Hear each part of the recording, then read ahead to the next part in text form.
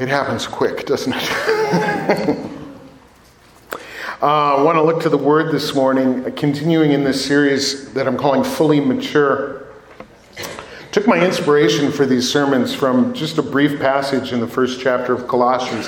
I read it to you several weeks ago, but I want to read it to you again this morning just as a reminder, really for myself as much as anyone. But Colossians chapter 1, verse 28, the Apostle Paul writes that it is Christ Jesus. He is the one that we proclaim. Admonishing, which means warning. We're actually warning folks. Admonishing and teaching everyone with all wisdom, so that we may present everyone fully mature in Christ. And I think this is a reminder, and should be an everlasting reminder to us, that the goal of the church isn't just to make converts and then move on. The goal of the church is to help every follower of Christ develop spiritual maturity so that they might become fully mature. Not just a little bit mature, but fully mature. Now, over the last 2 Sundays, we took a deeper look at one aspect of spiritual maturity. We call it the maturing of our minds. I referred many times to the development of a good, robust, accurate theology. If we're going to mature in our faith, we need to be able to think and to speak accurately about God. But I don't want to talk about that anymore. That's all I have to say about that, Forrest Gump. Instead, today I wanted to talk about piano lessons. So I got the piano here. Could we do that? Could we just talk about piano lessons for a little while? I think that would be fun and different. I've taken a lot of piano lessons in my life. I started taking piano lessons with a private piano teacher before I was in kindergarten. And I took them all through growing up, all through my teenage years. I was trained in classical music, so I learned to play Bach and Beethoven and Mozart and Chopin and all of those guys. I went to college. When I graduated from high school, I left for college and I studied music. I was a piano performance major, so I kept on with my piano lessons. And when I got into college, I continued to study predominantly classical music, but I also would, go in on some of the jazz classes, and I learned, what I learned first is that nobody pays any money for anybody to play Beethoven. You can't earn money doing that. But if you can play pop music, you could, get a job playing at a wedding reception or something like that. So I learned to play pop so that I could earn $1 or $2 without actually having to work. So that was good. It would be hard for me to, count exactly, but I took a classical piano lesson at least once a week for more than 20 years. That would be something like 1,000 piano lessons there. And then certainly when I was in college, multiple times a week, I was in some sort of studio or something, maybe with a group, maybe with an ensemble learning. Again, I've taken a lot of piano lessons. And you guys, I'm sure a lot of you have taken piano lessons or some other instrument or music lessons of some sort at some point, so maybe you'll identify with this. One of the first things we learn if you're taking formal piano lessons is we learn to play our scales. And so a scale is just a series of the notes, kind of right in order, and you go up and you go down, and there's a certain pattern that you use in a scale. We have half steps and we have whole steps, and we put them together. Oh, let's make this sound like a piano. We're going to talk about pianos here. Yeah, that sounds like a piano. And then we come back down. And we piano players, we learn to do them with 2 hands. I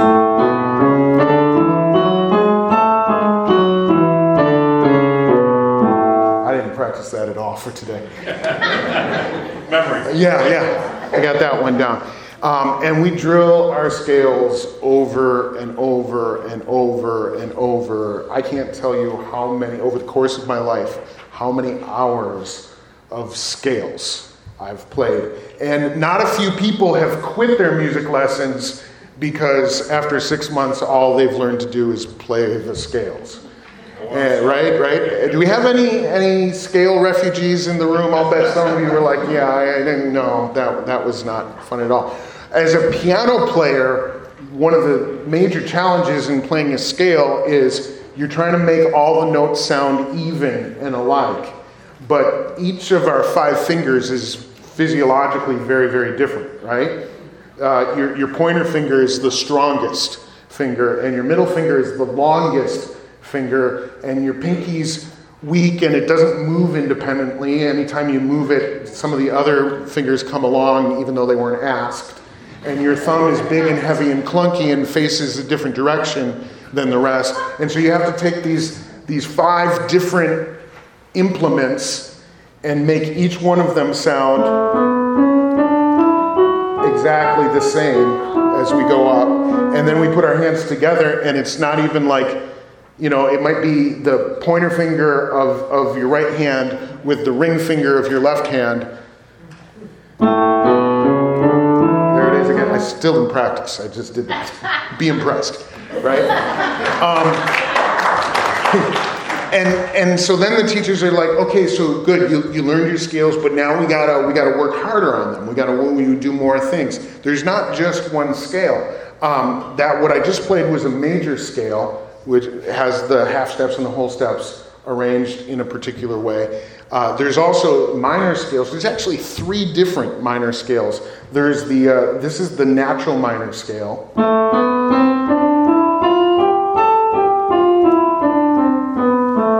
And then we have the harmonic minor scale. Sounds a little different. And we have the melodic minor scale.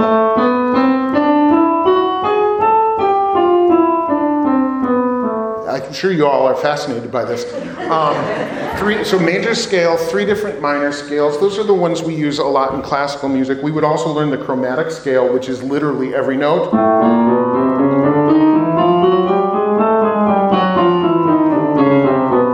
This one was my favorite, the whole tone scale, which is just a bunch of whole steps in a row, and it sounds like a dream sequence from a movie. Are you ready for this?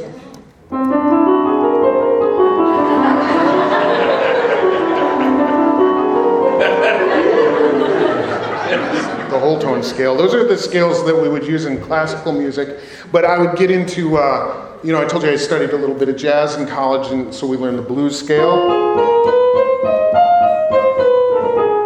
We have to do that one in a bunch of different keys. I won't play these all. There's the augmented scale, diminished scale, pentatonic scale, which is very important in pop music. There's a major pentatonic and a minor pentatonic scale. And then keep in mind that the instrument itself is made up of 12 different notes that then repeat. So you A, B, C, D, E, F, G, A, B, C, D, and all the sharps and flats. There's 12 distinct notes. So you could play any one of what did I just name, about 8 or 9 scales? You play any one of them beginning on any one of the 12 notes. I mean, there's hundreds of scales. Then as piano players, we would learn to play not just in parallel motion, but in contrary motion. So right hand goes up, left hand goes down.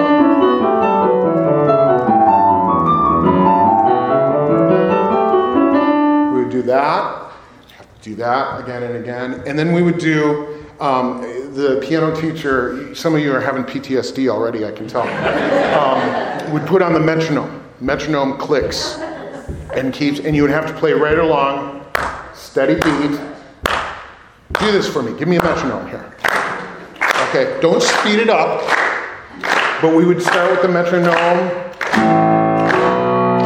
One note for beat. Up. You're kind of like yawning. The teacher would say, okay, double time. Go up 2 octaves.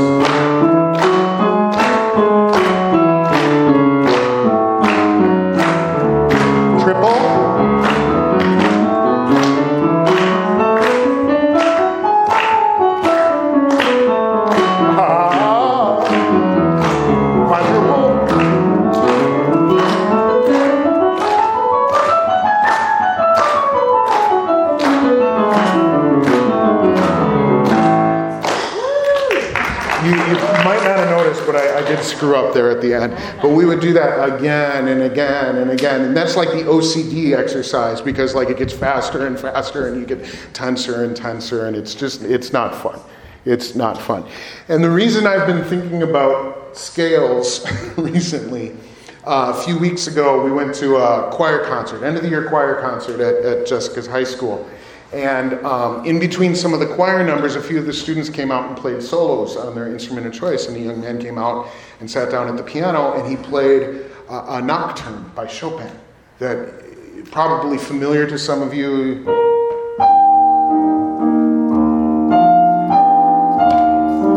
Sound familiar? Right? Okay. And he played this song, very, very beautiful song. He did a very, very nice job. As the song goes on, this melodic figure comes back again and again, and it gets more and more ornate, more and more complicated. And by the end, you're kind of like buzzing around the piano, and it makes all the grandmas in the audience go, oh, it's one of those kinds of songs. And he did a fine job, but I noticed that as it got more and more complicated, as students do, he struggled more and more, and by the end he kind of fudged and most people probably wouldn't have noticed, but I'm very, very familiar with the piece he was playing, and I was like, been there, dude, feel you, bro. Right? And the thought I had in that moment wasn't he needs to go home and practice Chopin more. The thought I had in that moment was he needs to go home and practice his scales more.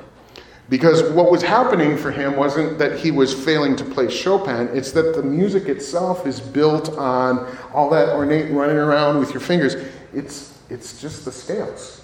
And it's the scales, maybe starting and stopping in different places and moving here and there, but it's that's why we drill our scales again and again and again and again, because so much of the music that we play is built on the scales. It's not just the scales, it's the arpeggios. You ever encounter those if you did music lessons?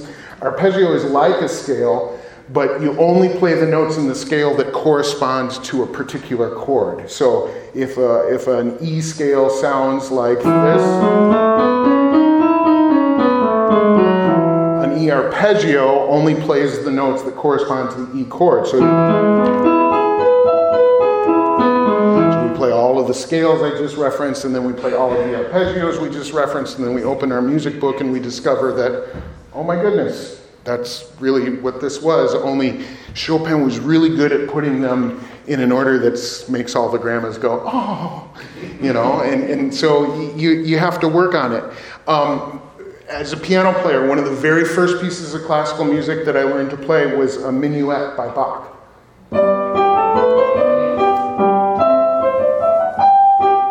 Scale.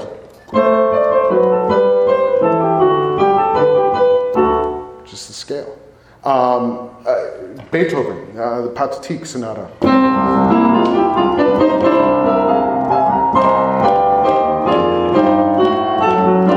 That was the C minor scale. I mean, it was a lot more interesting, and I flubbed over that because I haven't done this in a lot of years. Debussy, listen to this. This is a D flat major scale. And the D flat major scale comes down this way. And Debussy said, I could make that more interesting. Do we recognize this? He's just working his way down the scale. And down another step. Down a little more. It's just the scale, folks. It's just the scale. It's not just piano music. Mozart was a fiend for arpeggios. How many of us know, picture a string orchestra? The G arpeggio. Da, da, da. They all did that for 10 years, warming up on their instruments. Somewhere, Connie Reynolds, she's at her summer home in Michigan. She's watching online now with her violin in hand going, oh, preach, right? Mozart in his operas.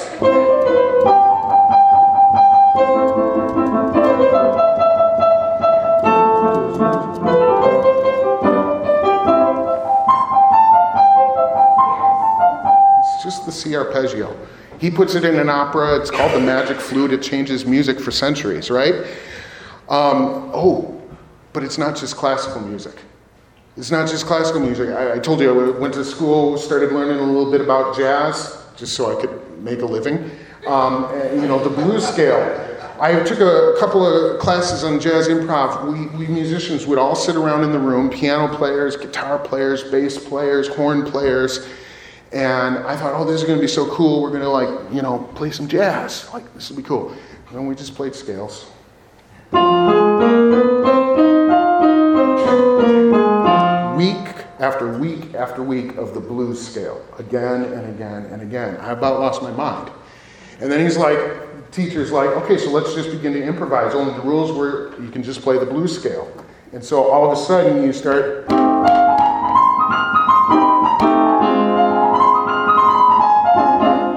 It's just the blues scale again and again. And you start, oh my goodness, like all these great jazz standards, it's just the scale.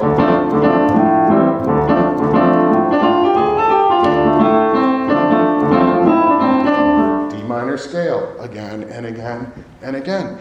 I'm still going. I hope you're not bored yet, because it's not just classical music. It's not just jazz.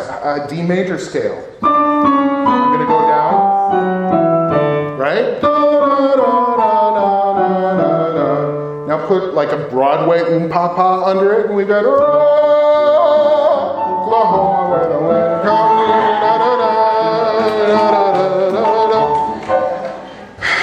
You think, well, okay, I'm not done yet. Arpeggios, right? I talked about arpeggios. Take a B flat. Stomp on the pedal, let it all. Doesn't that sound pretty? But if you're Freddie Mercury and you sit down at the piano and play your B flat arpeggio,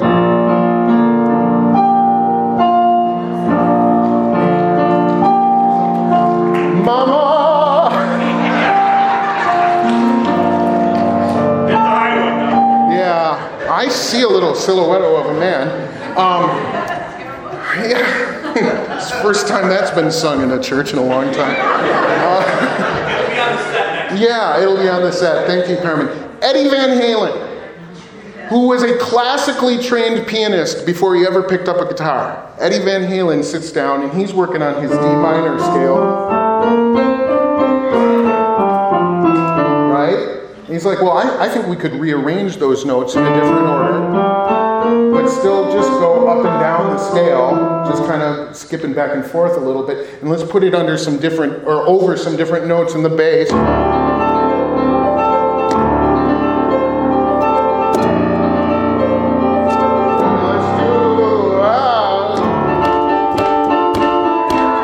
on, Ryan, where are you at? I got one more for you. And then at some point I have to read a verse here. Because I told you, so my weapon is the piano, right? But it's not just piano. Guitar players have to learn their scales. Guitar players have to learn their arpeggios. David's over there nodding. Bass players too, David. The bass players have to learn their scales. Sax players. Somewhere along I'm not even going to tell you who, is playing his A minor arpeggios, which sounds like that. What if we did it upside down? What if we did it that way? And then what if we just added like one of those and then one of another, and then we did like...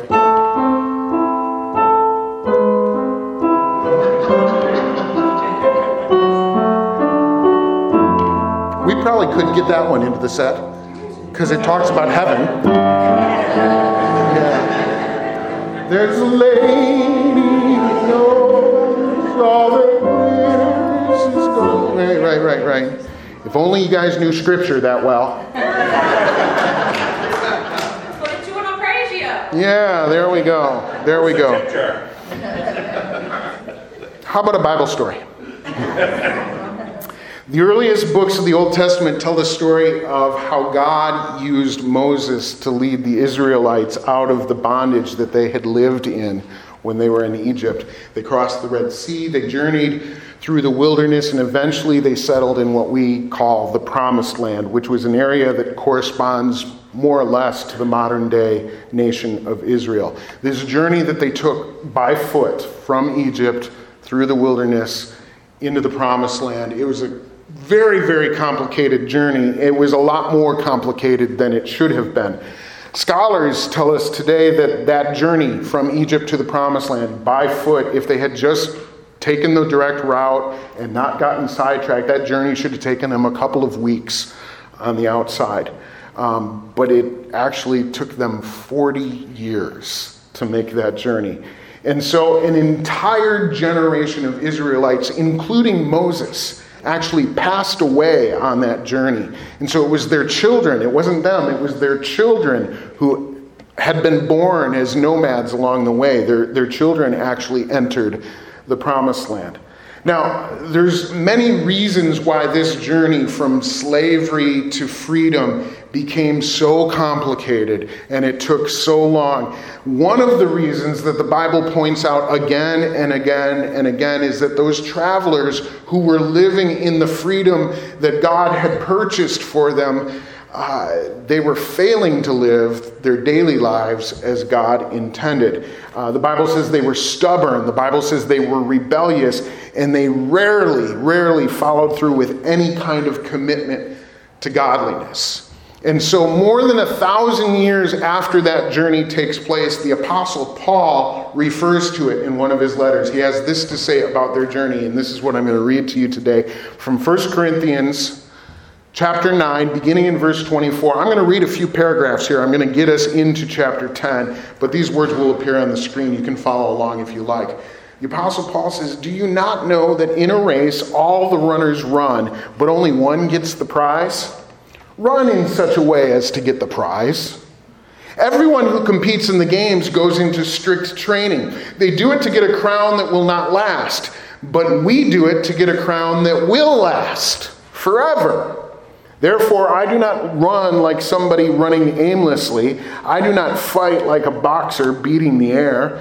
No, I strike a blow to my body and make it my slave, so that after I have preached to others, I myself will not be disqualified for the prize. For I do not want you to be ignorant of the fact, brothers and sisters, that our ancestors were all under the cloud, and that they all passed through the sea. They were all baptized into Moses in the cloud and in the sea. They ate the same spiritual food, and they drank the same spiritual drink, for they drank from the spiritual rock that accompanied them, and that rock was Christ. Nevertheless, God was not pleased with most of them. Their bodies were scattered in the wilderness. Now these things occurred as examples to keep us from setting our hearts on the evil things as they did. Do not be idolaters, as some of them were. As it was written, the people sat down to eat and drink and got up to indulge in revelry. We should not commit sexual immorality, as some of them did. And in one day, 23,000 of them died. We should not test Christ, as some of them did, and were killed by snakes. And do not grumble, as some of them did, and were killed by the destroying angel. These things happened to them as examples, and were written down as warnings for us, on whom the culmination of the ages has come." Paul's point is this. By the way, not a very encouraging passage of Scripture, is it? Not terribly encouraging. I reminded you at the beginning that a big part of this message has to do with admonitions. It's warnings. It's not necessarily feel-good Sunday, right? But here's his point. He's saying, look, guys, we have to remember that once upon a time there was an entire nation of people who thought that they could get by just by being part of the right group. They thought that God's blessing and protection would cover them just because they lived their lives alongside Moses.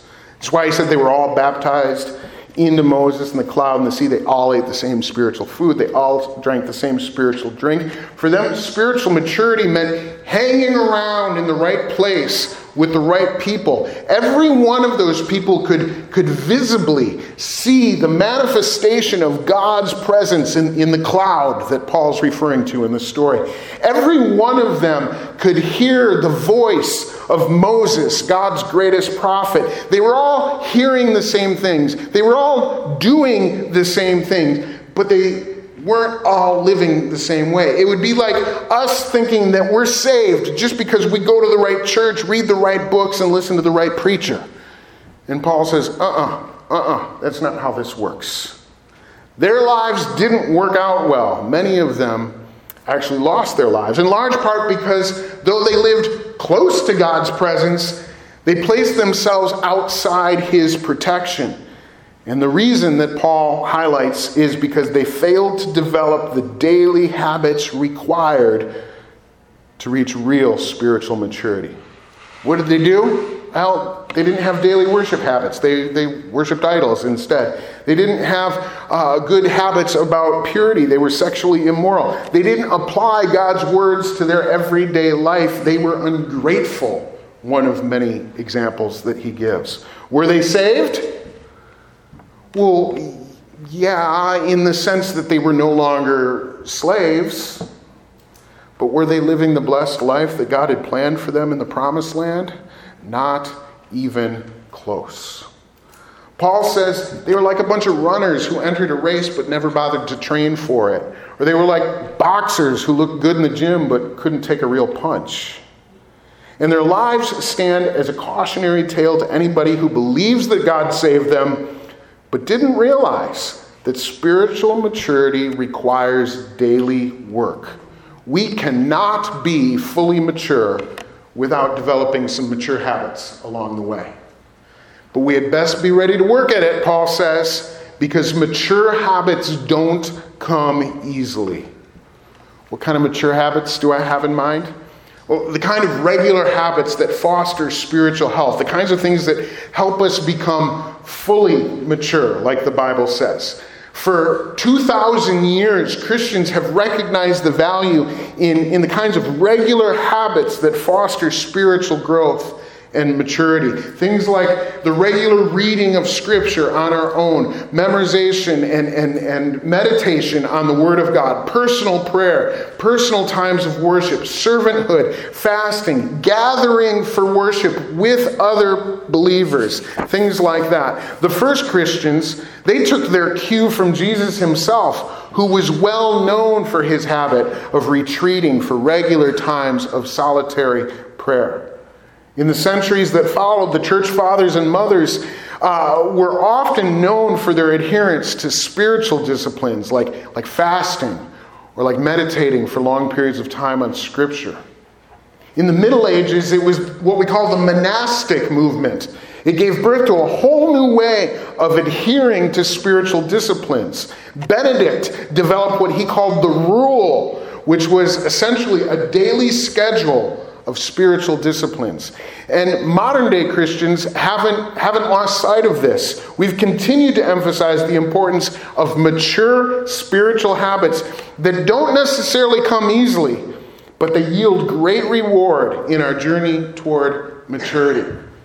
Jessica's going to be studying next year at Evangel University, a Bible college. She'll be taking her very first Bible class. We got her schedule and her course listing by email a few weeks ago. And the first book she's going to read in her intro class is Richard Foster's Celebration of Discipline, an absolute classic. It's on my shelf. I ran to my office and grabbed it to her. I said, Jessica, here's your very first college textbook. There it is. Read it well.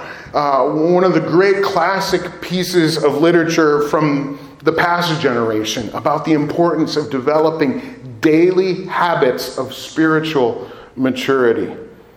It's hard work. It's hard work. Most of us would never develop habits like these if we just lived each day according to what felt most pleasant at any given moment.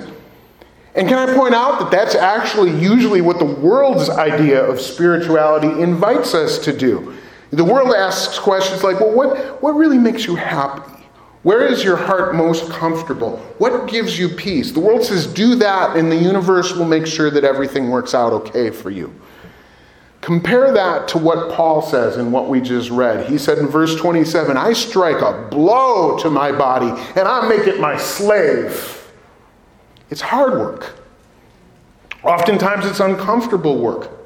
But it's necessary work if we're going to grow to be fully mature. If we fail to develop mature habits, we devolve into some kind of spiritual, like Lord of the Flies scenario where immature impulses rule our action and destruction follows closely behind. I read an article this week that reported that Americans spent last year more than $3.5 billion on weight loss programs. The article said that the global weight loss industry, so the money that we're spending on weight loss plus the value of all of these different programs and companies around the world, this year is projected to be worth $300 billion. People will buy almost anything that promises to help you lose weight. In the early 20th century, you could buy in catalogs, you could order in catalogs tapeworms to swallow. The idea being that then you could eat whatever you wanted and the tapeworm would just eat it for you. In the 1950s, there was a brand of cigarettes that was sold with the promise as a weight loss aid, claiming that they would cause a loss of up to 20 pounds in 8 weeks as long as you smoked 3 a day because of, and I quote, mouth dryness and tissue shrinking. Yeah. Ooh. This is my favorite. In the 1970s, there was a brand of sunglasses sold called the Vision Dieter, which boasted, and I quote, secret European color technology. Secret European color technology that would help quash hunger pains throughout the day, just by wearing sunglasses. I wonder which of today's weight loss methods will we be laughing at 50 years from now? Products like these continue to work because they seem like an easier substitute for diet and exercise. People are always looking for an easy substitute for hard work, but the Bible says there is no substitute for mature habits. There's no alternative route. There's no shortcut. There's no Cliff's Notes. It's mature habits. There's no other way. Listen again to what Paul said. I read it a few moments ago. Why does he put so much effort into developing mature habits? It was in verse 27. He says, so that after I have preached to others, I myself won't be disqualified for the prize. In other words, he's saying, I'm the preacher. I'm the missionary. I'm the Bible expert. I'm the one who hears directly from God. I'm the one who helps everyone else grow to be physically mature. Spiritually mature. But if I don't do these things, I run the risk of preaching a really good sermon and then disqualifying myself from the very prize I just preached about. I need to have mature habits because there's no substitute. Remember the cautionary tale of the Israelites with Moses. They believed they would be fine just as long as they stayed together. As long as, hey, we're all part of this group. This is God's favorite group. As long as we're part of the club, we're good. They thought God's plans for their lives were ironclad and nothing could destroy them. They didn't worry about mature habits because they thought they had found an easier pathway to God's blessing. Here's one of the most difficult things that we need to learn as we grow in our faith. Are you ready for this? In this world, sin ruins things. That's the lesson, folks. There it is. That's the post. In this world, sin ruins things. We cannot afford the kind of ignorance that assumes life is like a TV show. When you're with Jesus, everything's going to work out perfectly by the end of the episode, no matter what. That's not the way things go. The circumstances of our lives are not nearly so certain. The promises of God are bountiful and they are good, but they come with careful instructions for those who wish to receive them. Ignore the instructions and you're likely to forfeit the blessings. Listen to this. God's hand on your life today does not give you license to live however you want tomorrow. That's the story of Scripture. You can lose your inheritance. Don't believe me? Just ask Esau. Just ask Samson. Just ask King Solomon. You can lose your inheritance. Just ask the 2 million Israelites who walked out of Egypt in freedom with Moses. Only 2 weeks' journey away from the promised land. All but 2 of those people died in the wilderness, having never once grabbed a hold of the inheritance God had in store for them. So instead of celebrating the stories of faith heroes who journeyed into glory, here we are today taking caution at the memory of shallow graves in the wilderness. Because the difficult truth is this: immature habits have the power to destroy. Immature habits have the power to destroy. People say, well, why would God do that to me? Brother, God didn't do that to you. You did that to yourself. Immature habits have the power to destroy. That's the whole point that Paul is making in reminding us of the plight of the Israelites. One of the most common questions people have about the Bible is its relevance. Like, why do we even need to learn those stories?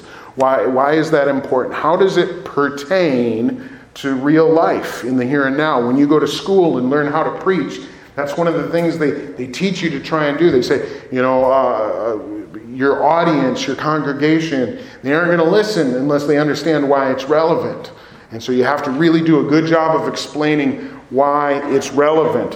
Why do we have to read stories about ancient characters and civilizations that are foreign to us? What is the point, and why does it even matter? Let's be honest. Have you ever wondered that? Well, here's the thing.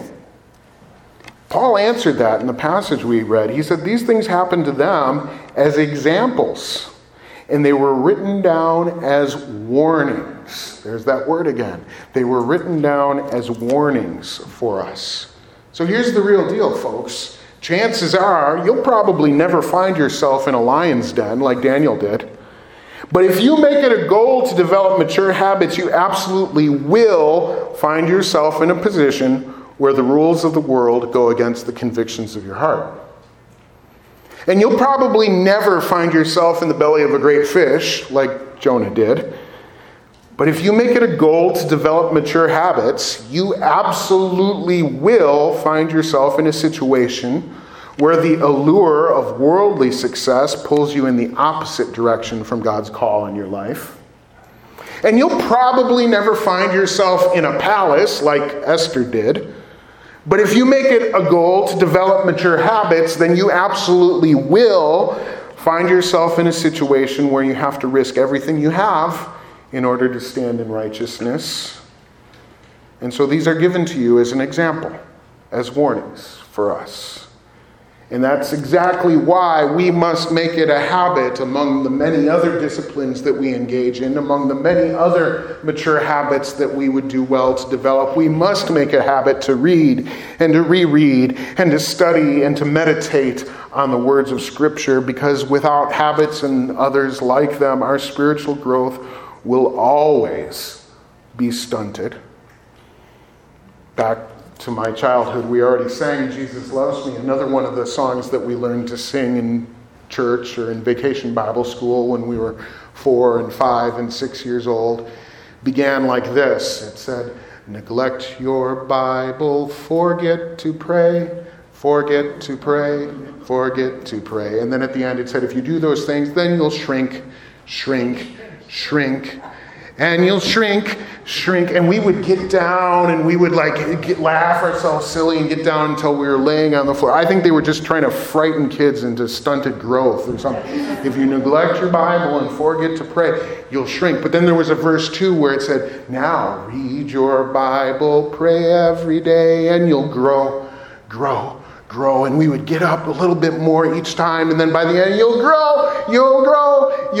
And I think back on those. We did some crazy things in the 70s. I was going to say even in churches, but especially in churches, I think. That's a pretty frightening song, isn't it? If you don't read your Bible, John, every day, you will shrink. Your growth will be stunted. You will have, forget about calcium. That's not going to help you grow. You need to read your Bible. The short kids in the room were especially afraid of that song. We might want to rethink how we teach kids to sing about the Bible in a few cases. But is the principle there accurate? That it's these daily disciplines that foster the maturity and the spiritual growth? Do this and you will grow. That's what the Word of God says. Do this and you will grow. Do this and you will grow. Do it not and you'll never be the healthy creature that God created you to be. And so you know what we do? We practice our scales. And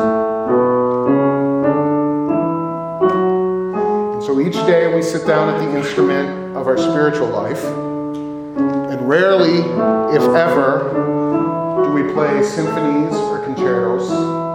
We never start with those things. Instead, we go into strict training in order to get a crown that will last forever. We don't sit down and pound out these notes aimlessly. Our exercises are slow and incredibly purposeful. Some days, trust me, I know of what I speak. Some days it feels like we have to beat our bodies and make it our slave. We have to play the scale 10 more times. We have to increase the tempo just a little bit more. We have to do it again and again. We have to make it a habit so that our body knows what it feels like to play the music that life and God are going to put in front of us. Sometimes we make mistakes, but when those things happen, we just back up, slow down, try it again, and again, and again, and again, and again, if that's what it takes. Because if we don't, the music that we're going to play is never going to sound right. And that's how we played it today. And tomorrow, we do it again, up and down the keyboard, note by note, finger by finger, with great discipline and great focus, because that's how we were designed to learn. That's how we were designed to grow. And that's what it looks like to have mature habits. Would you pray with me? Father, thank you for designing us with the innate ability to grow in our spirits, to become, as your word puts it, fully mature. Thank you for designing us with that capability, but thank you for reminding us at the same time that it's a capability but not an inevitability. Thank you for giving us the warnings. They aren't always our favorite passages in the Bible. We would rather read the exciting stories of great victories and great heroes, but we need to be reminded sometimes that those great heroes sometimes spent 40 years walking through desert wildernesses, day by day by day, developing the simple, sometimes boring disciplines that are required for those who would wish to be fully mature. God, help us to have mature habits. Help us not to run aimlessly or to beat the air mindlessly like a boxer who's never actually been in the ring. But Lord, help us to train. Help us to train well. And whether it's scales on the piano or sprints for the football team or stretches for a different kind of athlete, help us to remember that those things, just as they prepare our bodies for a physical activity, in the same way, we need to be dutiful about the habits that will prepare our spirits for the great things that are in front of us. Lord, let it not be said of us that we were unprepared because we hadn't taken seriously the responsibility of maturity. Let it not be said of us that we weren't ready for the challenge because we had never trained. But let it be said of us instead that that people, that community, that church, indeed, Lord, that nation was ready for what God had called them for, because they took very, very seriously the admonition of Scripture, that they developed mature habits, that they lived Monday and Tuesday and Wednesday in the same manner that they celebrated on Sunday. Lord, help us to grow fully mature. We ask in Jesus' name. And everybody said, amen.